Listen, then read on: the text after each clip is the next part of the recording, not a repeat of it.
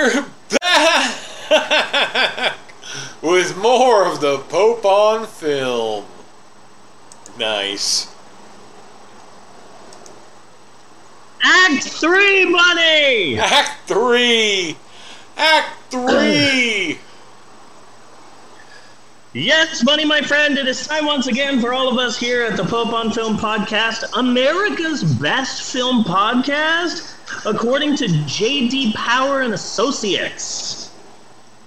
Not sure how we landed that amazing guess. I saw a commercial for Verizon, and they're like, Verizon, America's most dependable phone company, as voted on by J.D. Power and Associates. And it's like, aren't you the fucking car guys? Now you just did cars.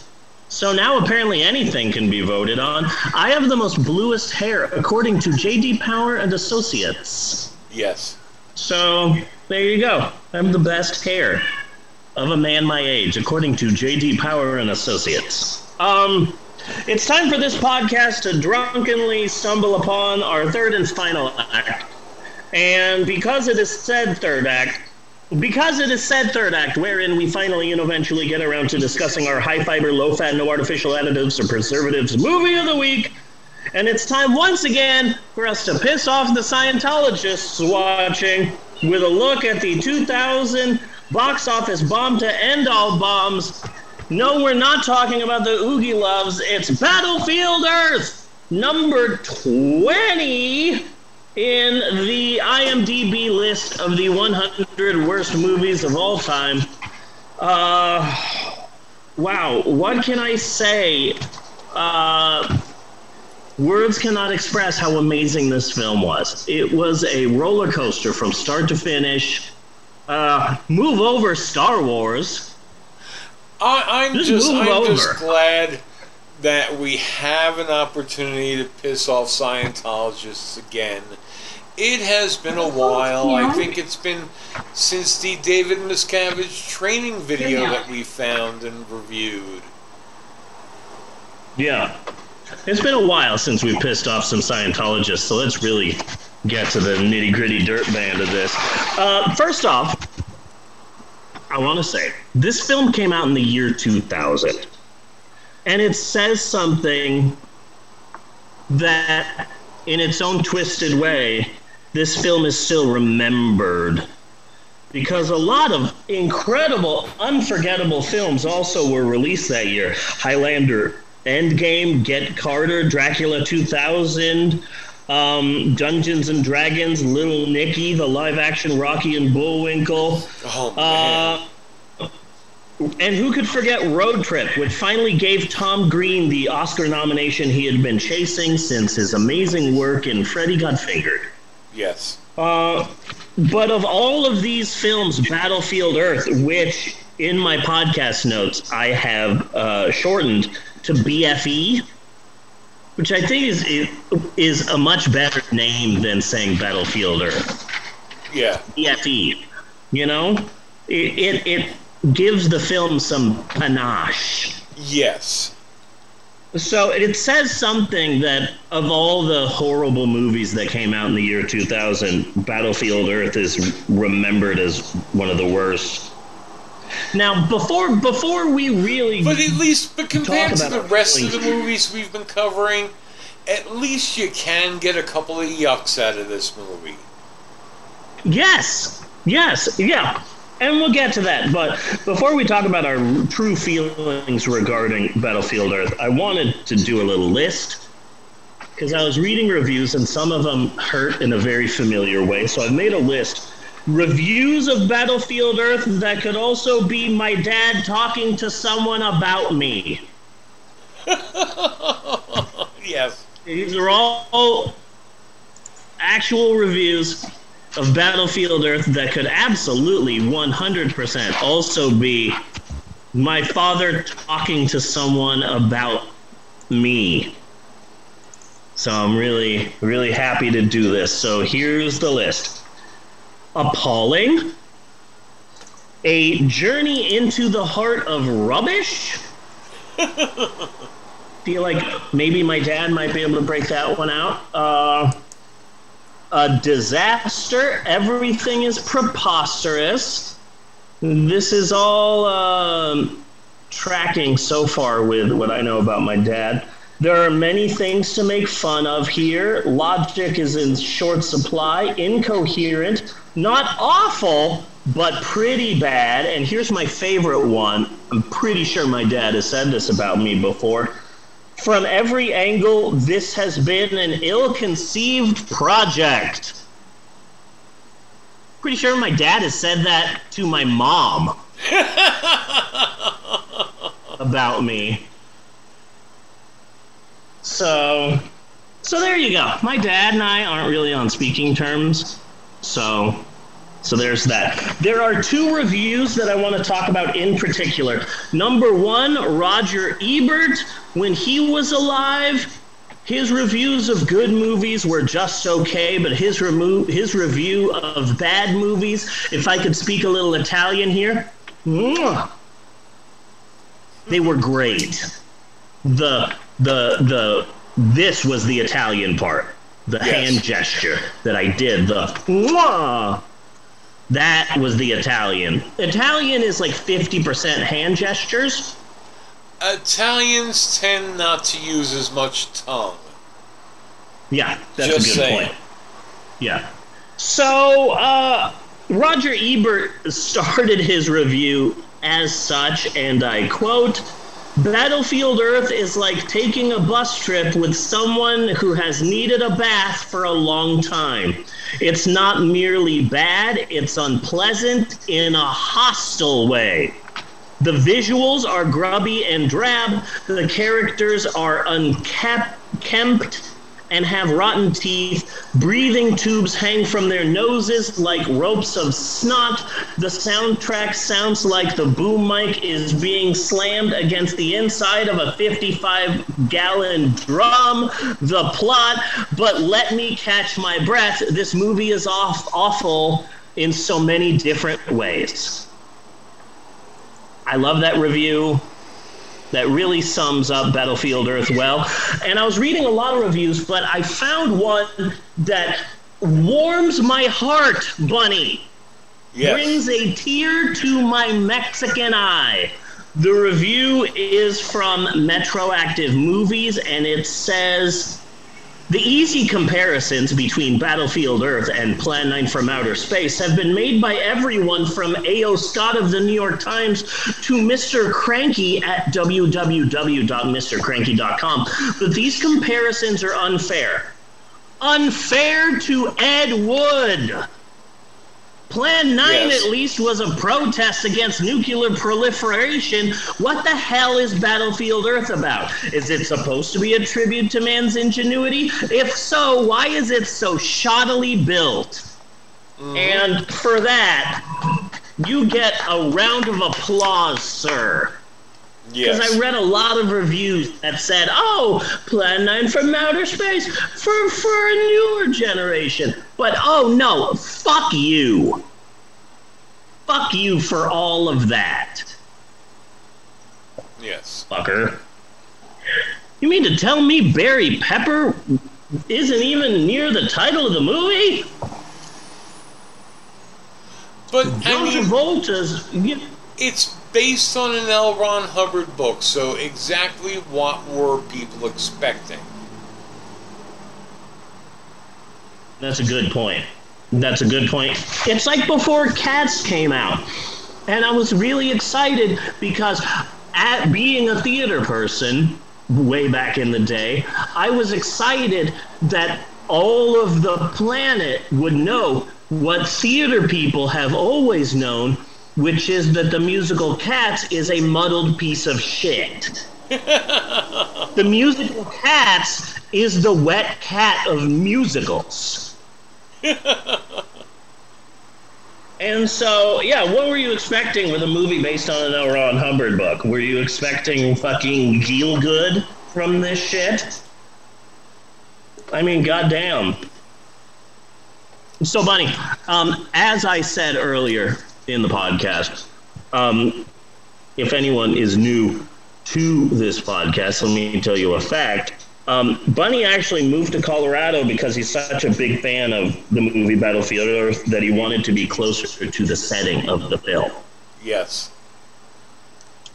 So, I'm pretty sure they should have added a scene where I think we found some gold. It's here in a tunnel. Wait a second, this is fake gold. What is this? Pan back. It's the ruined remains of Casa Bonita. And they thought they had found gold, but it was just a Black Bart's cave. Yes. And scene right there. That's the end of the film. Just major ending. So, here's the thing.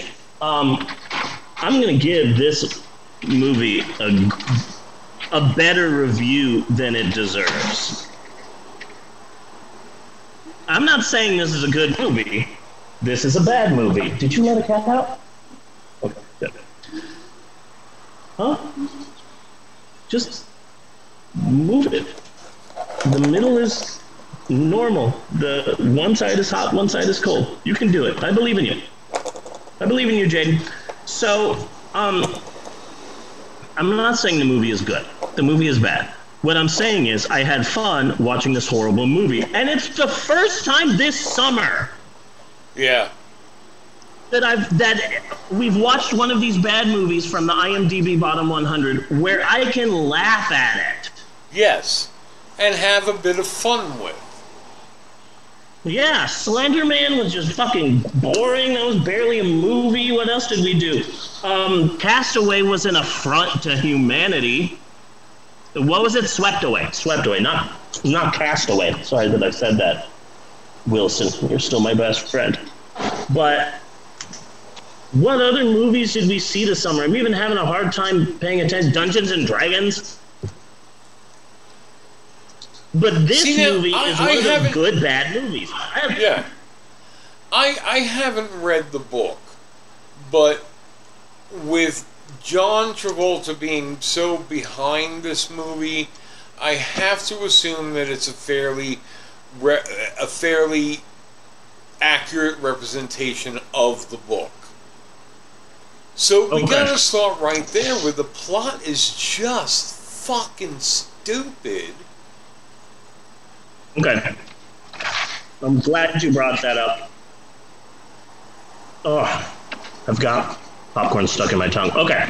So, the first screenwriter for this movie was a guy named J.D. Shapiro.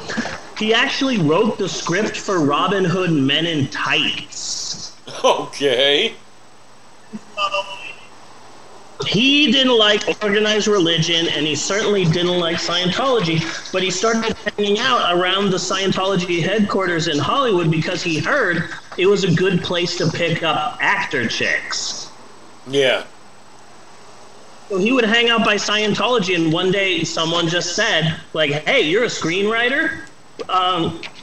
We're looking for a screenwriter to write the Battlefield Earth movie, and he didn't want to do it, and everyone told him not to do it because, these Scientologists, it's crazy, it's a cult, and he's like, yeah, but I'll do it, and he's meeting with John Travolta, and, you've got to write the script, and so when he wrote the script, he wasn't so beholden to the novel. He read the novel, and he's like, okay, this is a good starting off point. Wait. I think we went over a point here way too fast. Okay? So basically what you're telling me here is that the screenwriter for Battlefield Earth also is wrote a screenwriter that the Scientologists just found in the street one day and hired. Absolutely. Yes, absolutely. 100%. Absolutely. He was just hanging around, and they just picked him and said, hey, you're a screenwriter, come and write this. But I haven't gotten to the main So point. if they met a screenwriter in a 7-Eleven, might have been a whole different movie. Yes, but here's the thing. Notice I said first screenwriter. That's an important caveat to the story, because he read the book and said, okay, this is a good starting off point, but a lot of this is cheesy and a lot of this is weird, and no one will find this believable, even for a science fiction story. So I will use this as a basis and come up with a story like it, one that's grittier and darker and have a more serious tone and stray from the book. And he wrote a good script. And so they took his script and they were going to go ahead with it, but eventually John Travolta and Scientology went, okay, this script, it needs to be more like L. Ron Hubbard's book. It needs to be more like Scientology. So they hired a bunch of other screenwriters to get his, what could have been a decent script, and turned that into the crap that we saw. But J.D. Shapiro's name was still stuck to that movie, and he said, I gotta get this name off. And they said, no, we're gonna put a screenplay by J.D. Shapiro and other people, but your name is gonna be right there up on the top. And he was really ashamed of that for the longest time. He even openly apologized for having his name attached to this film, but he had a really good, he was a jovial spirit, and he accepted his Razzie personally. Yeah. He was there to accept the Razzie for worst film of the decade, I think. And he was there, and he has a perverse pride of it now, because it's like, hey, at least you were able to say that you wrote a screenplay that was the best at something, and this movie just happened to be the best at being the worst. But there's still a perverse pride in saying, hey, you were the best somewhere. Yeah. You know? And so he wrote a decent script that was fucked up by the actual Scientologists. That was a story that I learned in my research. But I gotta say, the film was stupid and dumb, but oh man, it was so bad it was hilarious. John Travolta looks like he's having fun. He has the Daryl Cornelius Grouch III. He was the Kelsey Grammer in Money Plane of Battlefield Earth. Oh God, he was chewing up the scenery a lot. But he also seemed like he was doing an impersonation of somebody, and I can't think of who that somebody is. I see it as being, he was Alien Snidely Whiplash. Yeah, is how I thought. Yeah, it's that his character should have also had a top hat and a twirly mustache that he could twirl around while he was saying his soliloquies. Yeah, but now John Travolta is the big bad guy of this movie, okay? But if we think about this, he's sent to Earth. You know, that's like being stationed on Tatooine. You know? You are not important if you get sent to Earth, even in a command position. You know? Yeah. And he's responsible for his whole planet being destroyed? I mean, John Travolta is basically the assistant manager you worked with who took the idea of being an assistant manager way fucking too seriously. Yeah. That's John Travolta's character. He's a step above a stock boy.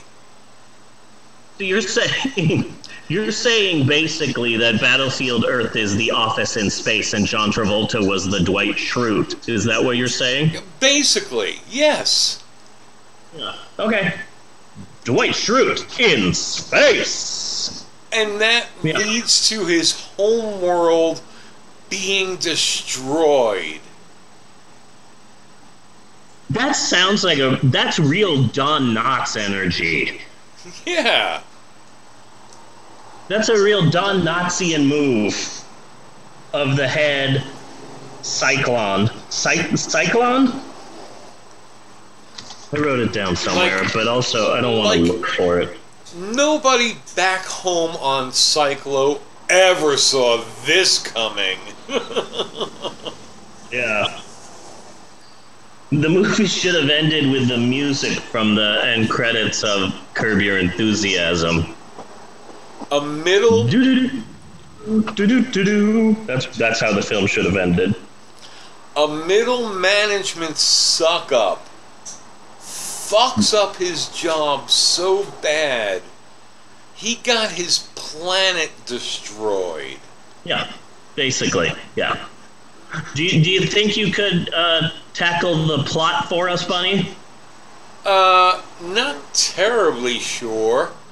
There is a pack of caveman-esque humans who don't know that their world has been invaded by aliens. Like, this is fucking news to them. Yeah, they think it's a demon. Huh? Yeah. They think that it's like demons. Yeah. And our hero gets captured by one of them and brought back to their camp, and there's a Planet in the Apes scene where they're eating mush, and they get into a fight, and he becomes the chief ape. Lot of grunting, lot of loincloths. You know? Yeah.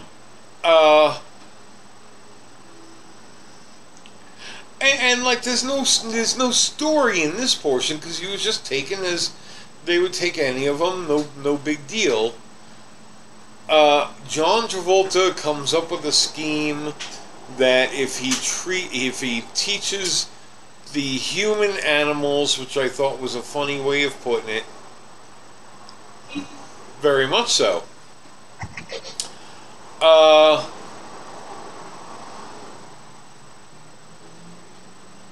Because why human animals? Why are you calling them man animals? You know, are you calling it dog, or, you know, it's not making sense. Call them humans, call them man. Huh? But anyway. So he decides he's going to take a bunch of them, he's going to teach them how to mine gold, and he's not going to have to tell anybody, so he gets to keep the gold all on his own, and he, like, their society, it's a basic capitalist system. You know, the Cylons, the Cyclons are are just an extreme of they're where we're at. You know, we weren't quite there when Battlefield Earth came out, but we're fucking there now. Yeah. Where they're just blackmailing each other to make better deals and get more money, and everybody's out to screw everybody, and you know that's America right now. Yeah. You know, so he won't have to tell Home Office. You know, and are we really to believe that Home Office is Home Office all of Cyclone? Is it Home Office of this whole planet? No, it's the Home Office of Walmart. They're Walmart. Yeah. Because that's all this is. John Travolta, assistant manager at Walmart in a shop on Earth. That's it. That's who he is.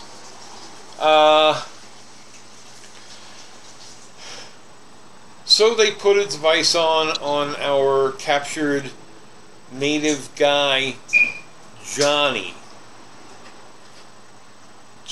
What was his last name? Johnny Goodfellow? Good body? Slim body? Johnny with all the external organs on his suit? Huh? I don't remember what the last name is, and I don't want to look it up because then I would have to put effort into Battlefield Earth. But really, the point I'm getting to there is like they have forgotten about the invading force of aliens that have taken over their planet and forced them to live like animals. That slips their mind. Yeah. But the name Johnny survives? Yeah, that's a bit weird. That's a bit sus, now that you mention it. And with a last name, Goodfellow, whatever the fuck it is. Yeah, Johnny Goodboy something. Johnny I'm surprised Goodboy. it's not Freeman. I remember seeing this in like 2003, 2004, but I just remember it being one of those things of, oh, you founded the Church of Ed Wood? Oh, so you've seen Battlefield Earth, right? So many people try to be like, oh, you like bad movies? Have you seen blank? You haven't? Oh, you have to watch this. I remember being forced to watch Battlefield Earth in like 2003 or 4 or something like that, but I just remember being bored by it. But now, looking back at it, I think it's because when I watched it, I was too close to the actual time that it came out and remember Battlefield Earth toys on shelves and stuff like that. Like Battlefield Earth cups available at Circle K or 7-Eleven or whatever. You know, Circle K isn't Circle K anymore? Pissed off about this. Pissed off, I say pissed off. Circle K is not Circle K anymore? No, they were bought by another company, and so Circle K have, in America at least, Circle K have all been changed, and now they're called Casey's, I believe. Really? Yeah,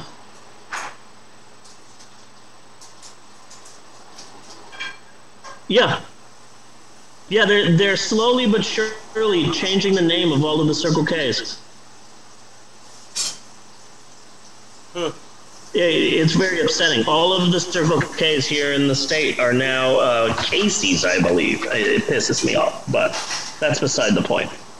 I think when I saw the film first, takes this guy and puts him in a smart machine so he can learn how to mine. And then he releases them so that he can go back to his friends, so John Travolta can capture them too and make them smart. So making a pack of humans smart, there's nothing wrong with this plan. Perfect plan, foolproof. Nothing could go wrong here. No problems. No problems at all. So they get smart, they learn how to use the smart machine, they get smarter, and they get smart enough to figure out how to blow up another fucking planet. Yeah. They get that smart. Out of loincloths and, I don't know, maybe belly button lint. That's all the technology they had access to. And then, like, they're in Fort Knox preparing for a fight, the humans and the Cyclone, whatever the fuck. And so so our hero Johnny has the other humans going through, what is it? The Army training, and they're going through a flight simulator, and it's like, oh, well, that's interesting. I wonder how they got electricity to run a flight simulator when it's the year 3000 and everything's been fucking destroyed, but whatever. Yeah. I don't know why I'm thinking about logic in an L. Ron Hubbard story, but okay. Fun in the simulator. Everything works perfectly. Books are still fine. It's 1,000 years. Yeah. Yeah, they haven't crumbled to dust at all. And seriously, how incredibly technical, advanced, or superior or anything else are these cyclos. And they somehow managed to overlook Fort fucking Knox? Yeah. The Ferengi would have been on that shit in a fucking second. Yeah. The second that ship landed, it would have landed on Fort Knox. Absolutely. 100%. Yeah. Okay. So they're not even good at being the kind of evil they're supposed to be. Yeah. Absolutely not. Absolutely not. Okay. So, I want to talk about the making of this film and how it was all a scam. Okay. All of it. The writing of the book, the success of the book, the turning it into a movie, the movie that we watched, the whole thing was just a scam from start to finish. So, let's talk about it. L. Ron Hubbard, science fiction author, pulp science fiction magazines, and then he wrote the bullshit book Dianetics in 1950. In 1952, he lost the rights to his own book, and so he created Scientology. He basically created a religion around the book that he lost the rights to. Fun fact, I read this on Twitter. QAnon is Scientology for people who can't afford to go up the bridge. I really like that analogy. Yeah. It's really good. Yeah. So then in 1970, Operation Snow White happened. Scientology had 5,000 secret agents infiltrate 136 government agencies so that they could steal records regarding Scientology from the U.S. government. And so basically, and that combined with a bunch of other countries starting to crack down on the nonsensical bullshit of Scientology, led L. Ron Hubbard to found the Sea Org, a sea organization so that he could cowardly free persecution in international waters. And Operation Snow White is not talked about as much as it should. I'm sorry, but Scientology is a terrorist organization because they attacked the United States. Yes. Operation Snow White was basically a January 6th insurrection, but no one died. And it pisses me off that Scientology is not seen as an enemy to this nation. As it should. As it should. Yeah. So, it just shows you how much rich white people can get away with. You know? Just goes to show you. In 1975, L. Ron Hubbard returned to the United States and lived a secluded life in his massive Corleone family-type estate. He wasn't writing. He hadn't written for a long time. He was focusing on the religion.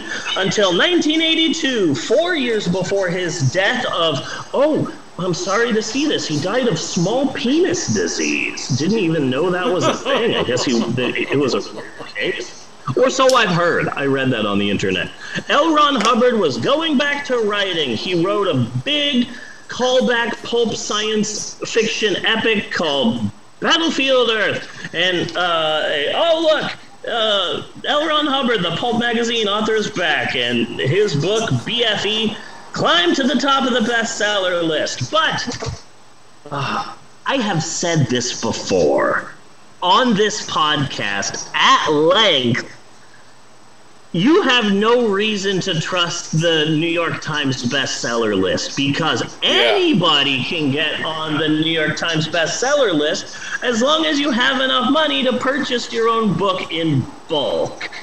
Oh, Donald Trump Jr., #1 book on the New York Times nonfiction bestseller list. Yeah, Republicans buy mass copies of Republican-written books to guarantee it being a bestseller. It's very easy to have a bestseller if you have the money to make it happen, and a lot of booksellers all over America have tales of the bulk orders of, hey, there's this new book coming out, and then you get a call from an organization, and I need 1,500 copies of this book, and it's a pain in the ass. So yeah, Battlefield Earth was a bestseller because Scientology bought the book on bulk. Oh, we need 5,000 copies here at the Hollywood Center to give out as prizes. And oh, look, every other Scientology center is also buying mass copies of the book. And also, look at this. Scientology centers are actually trying to press its members to purchase bulk copies of the book to give out to family and friends. And oh, look, I work at a Walden Books at the mall, and suddenly all of these people are buying 9 copies of L. Ron Hubbard's new book. So, the whole thing was 100% bullshit. Oh, yeah, the concept of Battlefield Earth based on the best-selling book. Oh, no, that's total bullshit. That's total bullshit. It was a best-selling book because Scientology made it a best-selling book and not because it sold a bunch. But it's fucking 1982, and people don't fully understand that yet. And so L. Ron Hubbard is able to walk the streets and be like, yes, I'm back. L. Ron Hubbard, successful author, once again. Oh, yeah, studios have been contacting me. Well, all of the big ones. Are we talking about like a re-release on the book? Because didn't the book come out like quite a bit earlier? Like early 60s I looked it up. I looked that shit up. Yeah, Battlefield Earth, A Saga of the Year 3000 is a 1982 science fiction novel written by L. Ron Hubbard. He also composed a soundtrack to the book called Space Jazz.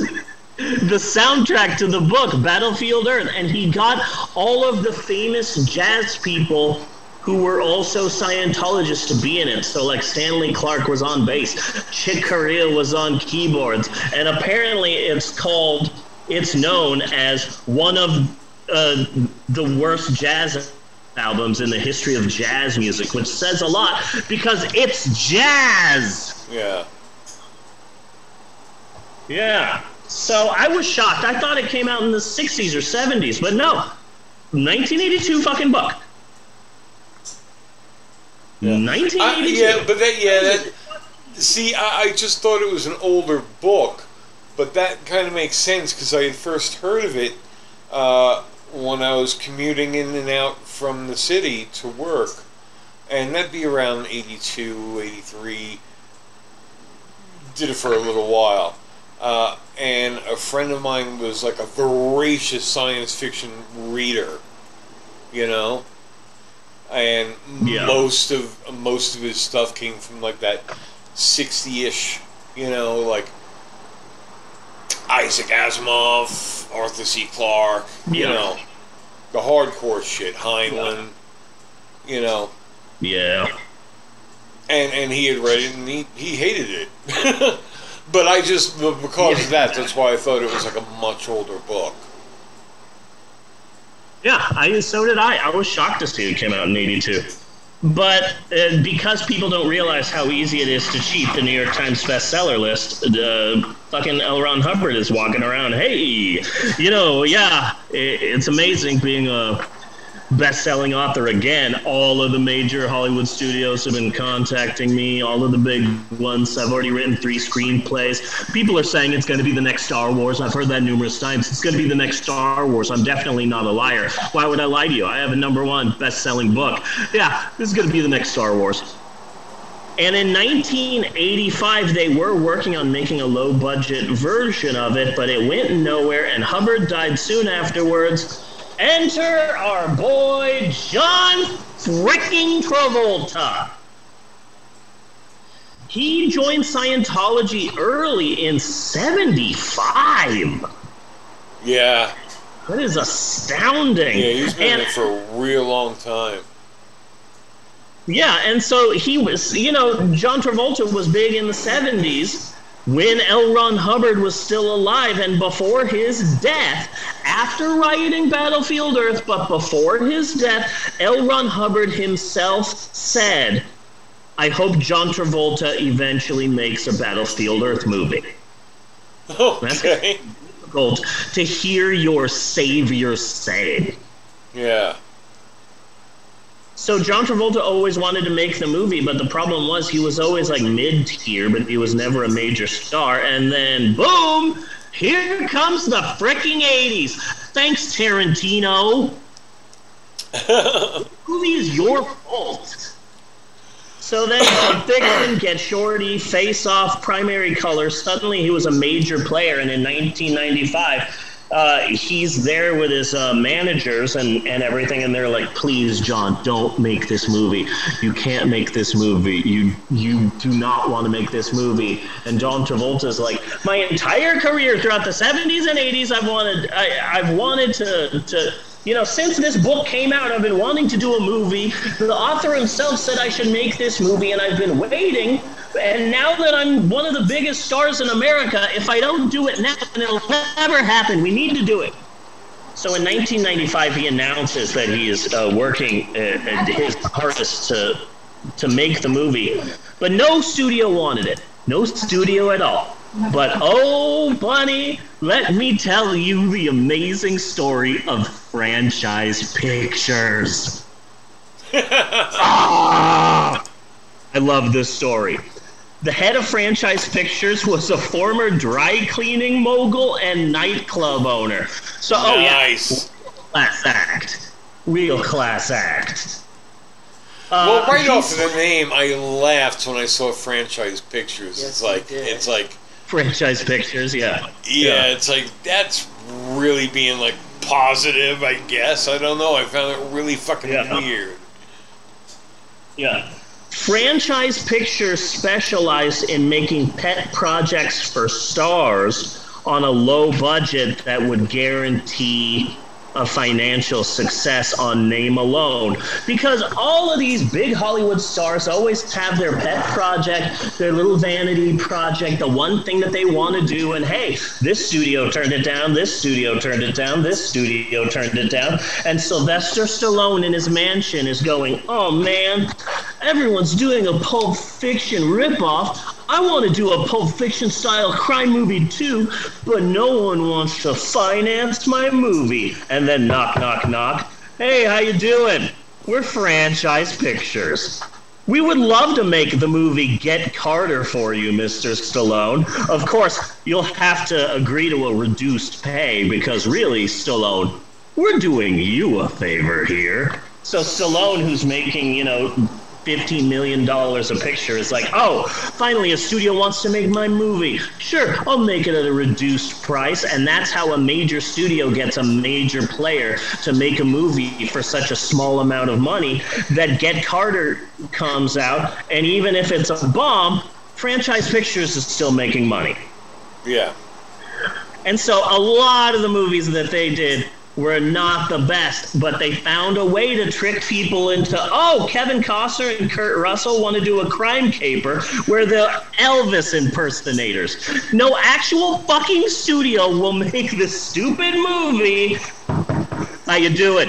Franchise Pictures. We'll gladly make 3,000 miles to Graceland for you. Of course, Kevin Costner and Kurt Russell, you'll have to agree to a pay decrease because, we're doing you a favor here.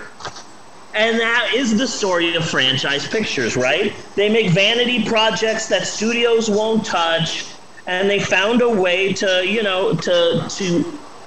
kind of sort of scam celebrities into making a decent amount of change for their studio. Did you know that Steve Buscemi made a neo-noir crime film set in San Quentin called Animal Factory? No. It was an early co-starring role for Danny Trejo. No studio wanted to touch it. How you doing, Steve? Franchise Pictures. We'd love to do this movie that no one will see because if we've got you as a writer, director, and star, we're guaranteed to make a hit as long as you agree to a pay decrease. And that's the story of Franchise Pictures. Here are some other films that Franchise Pictures made. The Caveman's Valentine. You remember that film? Samuel L. Jackson is like a homeless guy in the park and witnesses a murder. I remember that film. Yeah? Yeah. The Caveman's Valentine. Fear.com? That I had seen. The Whole That had the crying yards. game guy. Yeah, that movie. Yeah. The Whole 9 Yards, Ballistics, X versus Sever, and a little film you probably haven't heard of called The Boondock Saints. Really? That was franchise pictures, yeah. They also made a David Mamet crime film called Heist, which starred Gene Hackman, Delroy Lindo, and Danny DeVito, who were all in Get Shorty, and they did a crime film together, written and directed by David Mamet, which ended up being the highest-grossing film ever directed by David Mamet in the U.S. But anyway, that's franchise pictures. Franchise pictures, John Travolta's in his Scientology pod, I don't fucking know. And he's like, man, none of these studios want to make Battlefield Earth. How you doing? Hey, franchise pictures, we will gladly make your Battlefield Earth movie. Of course, John Travolta, you'll have to make a significant pay cut to be in this, but hey, we're going to make it. Don't worry about it. We promise this isn't a scam. So, they make Battlefield Earth. Travolta wanted to star in the film, but he was too old by the time he got it off he actually got filming, so he sadly had to be the bad guy in it, which I think is why he's acting so fucking insane, because he really wanted to be fucking Johnny. Okay. Hey, come on, guys, I could still be Johnny. That's not a good Travolta, but I feel like it still has a taste of Travolta. Yeah. A hint. Taste of Travolta. A hint. Yeah. In essence, a sprinkling of Travolta. A smattering of Travolta. Yeah. A smattering of Travolta. Also, John Travolta... Okay, wait. If we ever get him for a porn, that's the title. A smattering of Travolta? A smattering of Travolta. Yeah. Okay, I'm down with that. Travolta contacted Tarantino and asked him if he wanted to direct Battlefield Earth. Yeah. Wow, I bet Tarantino loses sleep over missing this. You know? Tarantino is like, Battlefield Earth, the one that got away. Yeah. I'm happy that Tarantino didn't make Battlefield Earth, because I wouldn't have wanted to have seen so many close-ups of John Travolta's alien feet. Well, if you think about it, Travolta really hasn't been in any other Tarantino movies, has he? No, he absolutely has not, and that's what Tarantino does. That's a lot. Especially since, Tarantino loves recycling people. Yeah, so that does say a lot. I imagine in the and it seems to me like actors are like kind of pulled into the Tarantino zone, kind of like a black hole, you know? Yeah. Because it was smaller people. It was John Travolta. It was Samuel L. Jackson, who was not nearly as big then as he is now. People like who this. Who can forget when Amos and Andrew fandom swept the nation? I remember. And then he started sucking in now DiCaprio and Brad Pitt and people like this that he is now reusing in his movies. So he's like, everybody will Tarantino will sooner or later absorb the Marvel Universe. Yeah, I'm alright with that. I don't know. I still feel that Tarantino is just always 6 inches away from a Me Too reckoning. Yes. I really do. Like, I know the feet thing, I know the foot thing, like, I understand that, but also, like, you were best friends with Harvey Weinstein, and you just seem like someone who has definitely snorted something off of the some part of someone. Yeah. You know? Yeah. Travolta, Tarantino seems like the type of person who definitely has his favorite flavor of lube.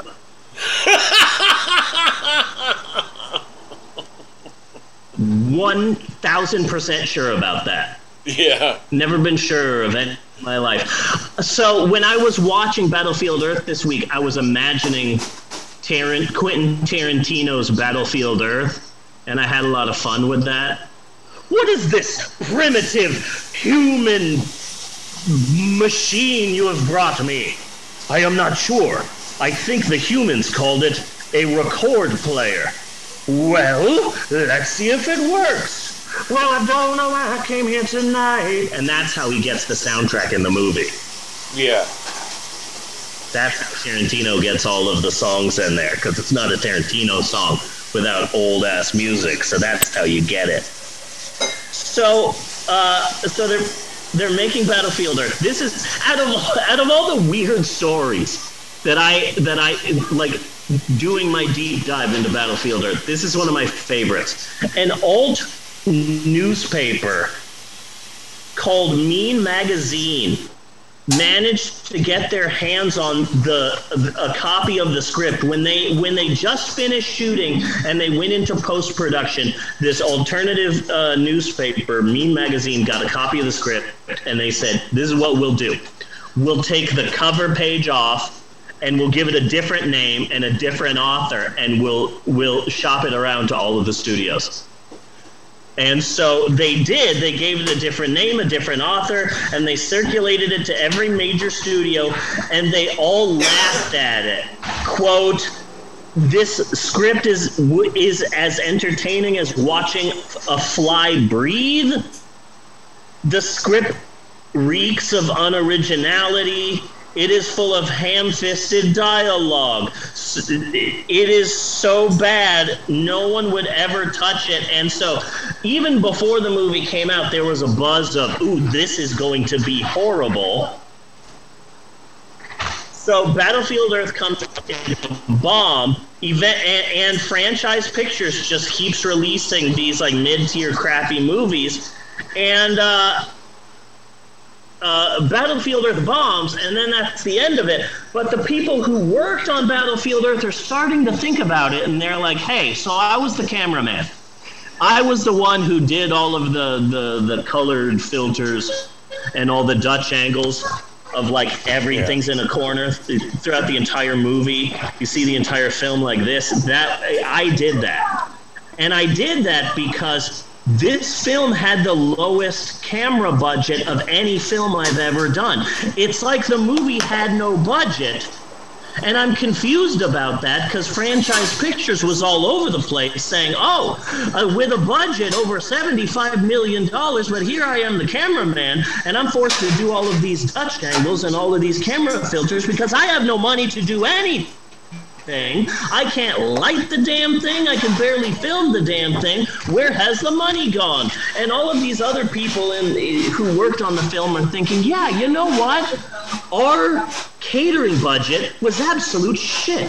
We were so badly fed that John Travolta flew in his own private chefs to feed everyone. And I'm really thankful to that. Apparently John Travolta is a really nice guy in person, but where did the catering budget go?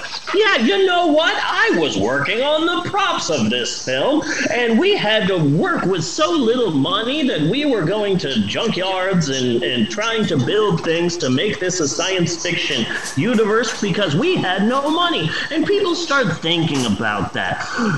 Start thinking about that budget number. So many people start doing rumblings that in 2002, the FBI starts probing Franchise Pictures. And oh my God, the court case is such a story. But the long and short of it is, in making Battlefield Earth, Franchise Pictures set a $75 million budget.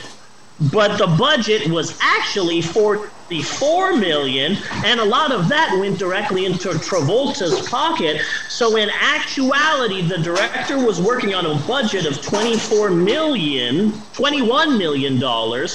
and the $75 million that Franchise Pictures claimed, that was pocketed by Franchise. And the U.S. court said that this was fraud, and Franchise had to pay in court, and boom, they went into bankruptcy in 2007. So the success of Battlefield Earth was a scam. L. Ron Hubbard saying, oh, this is going to be such a successful movie. He was lying. That was a scam. Oh, the studios are talking to me. They say Battlefield Earth is going to be the next Star Wars. That was all a scam. John Travolta wants to make the movie and teams up with Franchise Pictures, who then scammed them while making Battlefield Earth. So this is a scam movie based on a scam novel. It's Scamception.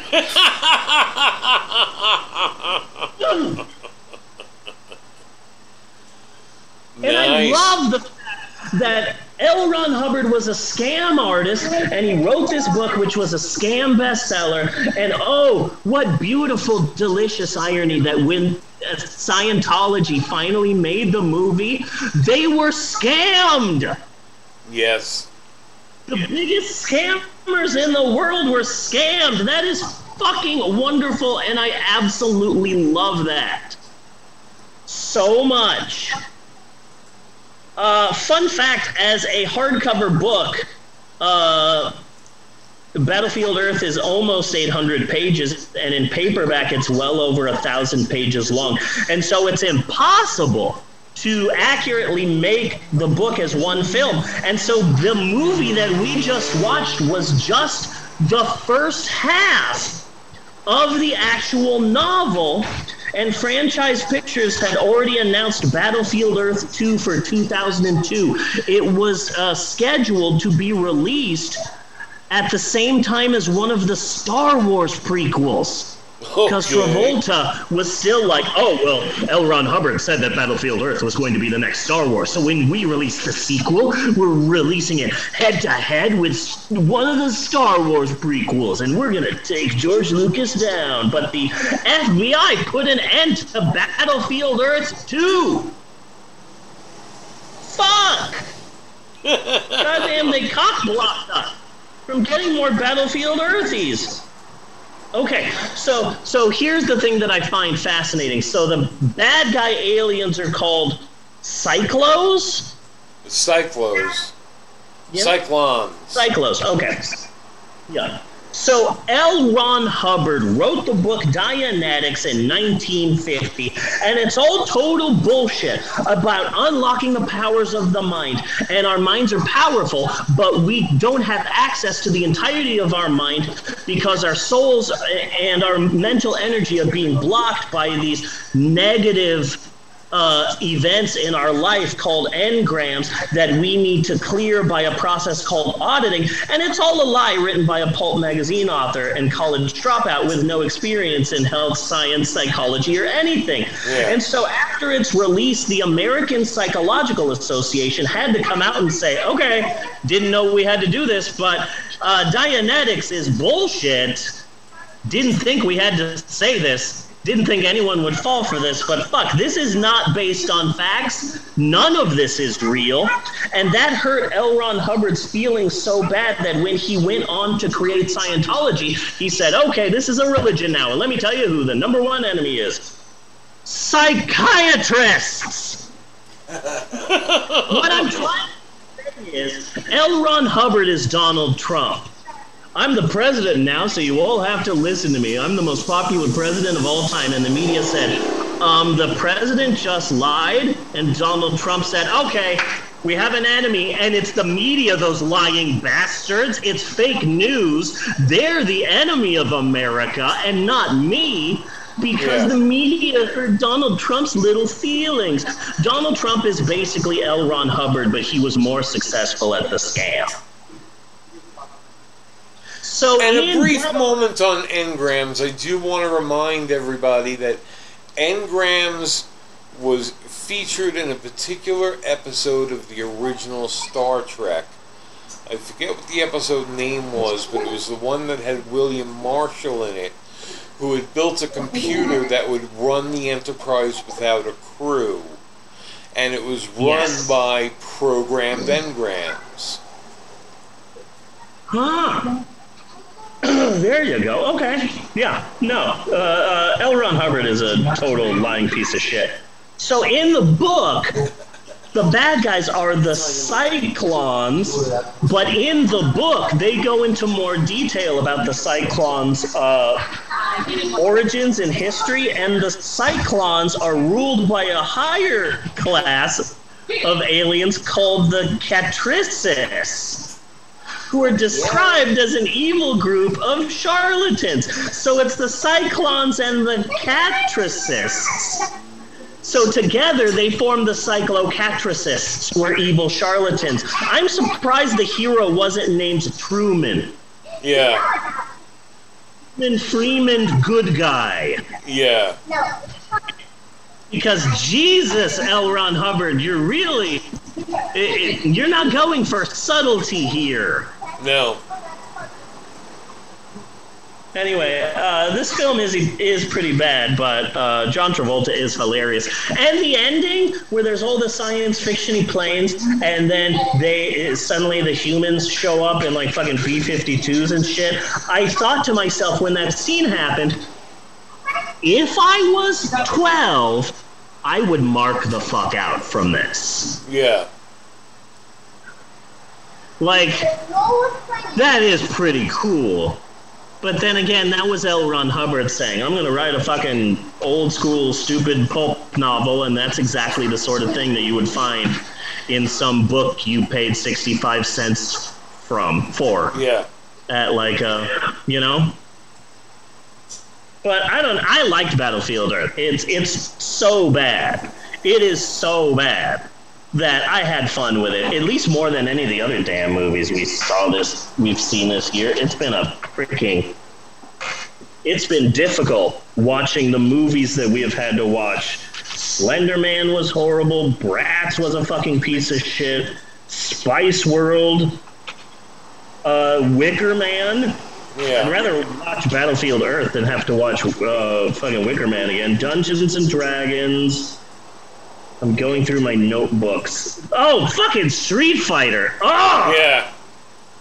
Oh, swept away. At least this is finally the first one we've watched that is at least so bad that, like, I had fun watching this dumbass piece of shit. I loved. Yeah. I laughed out loud at the scene where fucking Barry Pepper is like, we have mined gold for you, and John Travolta picks up these like Fort Knox fucking, why are they in bar form? And like I laughed out loud at that. That was so fucking stupid. Oh, because we know that the Cyclons would prefer it not to be in its fucking. Yeah, it was a really stupid movie, and I had a lot of fun with it. Yeah. And I'm really thinking that from here on out, because this movie is number 20 on the IMDb bottom 100 list of the 100 worst movies of all time. I'm pretty sure from here on out, we're going to be watching stupid movies that are going to be fun. Okay. We can hope. Fingers crossed. Because it has been rough. It has been a rough-ass time. It has been a rough-ass time. So, and you know what? I'm sorry. But I blame Tim Curry. Yeah. I 100% blame Tim Curry. Okay, so that's all I've got for this week's movie, Battlefield Earth. The funny thing is that throughout this entire discussion of Battlefield Earth, I repeatedly forgot the name of the movie and had to check my notes. I did it just now. So that's been our movie, Battlefield Earth. Yeah. And like, you know that's a sign of a bad movie when you're forgetting the name of the movie. Yeah. So next week the results have been finalized. We got 17 votes. Coming in dead last was the movie Son of the Mask. Coming in second place was From Justin to Kelly. And next week, an historic moment for this podcast. We are watching our first Uwe Boll film with his movie adaptation of the video game Alone in the Dark, starring Christian Slater and featuring Tara Reid in the part she was born to play, a scientist. Oh, I'm pretty excited. Okay. We can get Uwe Boll to box us. Do you think we could get Uwe Boll to box us? I don't know. Maybe. That's the goal for next week. To piss him off so much that he threatens to box us like he has done with so many other actual critics of his films. Now that's a match I would pay to watch. Yeah. What year did this movie come out? Because this movie sounds like a cry for help. You know, this sounds like a couple of actors that really need to jumpstart their career again. So it came out in this. Huh? It came out at the end of January 2005. It stars Christian Slater, Stephen Dorff, and Tara Reid. Okay.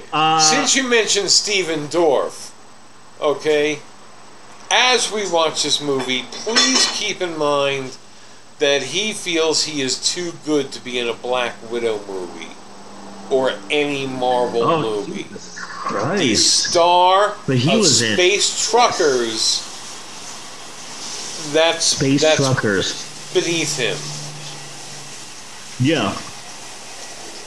And I might be mistaken, but I believe this is the film where they add scenes from the actual video game into the movie. I mean, like, literally showing... It might not be this one, it might be one of the other ones that he did. But anyway, yeah, this is considered to be one of, if not the worst film ever made. And it's our first Uwe Boll film, so that's going to be exciting. Also, next week, we're going to be discussing the number 4 worst film of all time, a Turkish propaganda film. We're going to be talking about the Erdogan regime in Turkey. It's going to get serious. And also WWE news. There's a lot of professional wrestling news out there. We're going to be tackling that. Get your pizza cutters ready for next week. It's going to be a really exciting episode next week. But now that we're at the end of this week, oh man, it has been a roller coaster. Daniel Kubelbach, M. Night Shyamalan, the SPCSCPG, John Travolta. Oh man, I gotta say, I think this has been a pretty good episode. Oh look, funny. Look, nice. I've been writing the podcast on notebooks lately, and I got a bunch of stickers from a 420, 420 Palooza party. So I got all of these stickers from different companies, and look, I got a Keef on the back. Cool. I got a Keef sticker. That has fucked us up. Fucked us both up. Yes, I love that. I love that so much. I gotta say, I think this has been a pretty darn good episode of the podcast. I think it's been a damn good episode. Okay, good. I felt the same way, but I didn't want to step on your toes because I feel that you're the person who makes that distinction and not me. So it's not within my power. It's not within my authority. You know, you got the wrong guy. I'm the dude. But yes, I concur with your assessment, good sir. So until next week, I am Bunny Williams. And I am Reverend Steven on behalf of Maxwell and Natasha and Bella and the kittens and everybody else in the house. I just want to say thanks for listening, and we will see you next week, you godless heathens. And you douchebaggles and hypocrites. And you evil psychiatrists. Nice. Way to remember the whole theme of the podcast. Way to really tie it in a bow, Maxwell. Bringing it home. Bringing it around. Bringing it round town. Remember what I said? You said, I remember that you said the dumb movie about evil psychiatrists. About how psychiatrists are evil, yeah. Do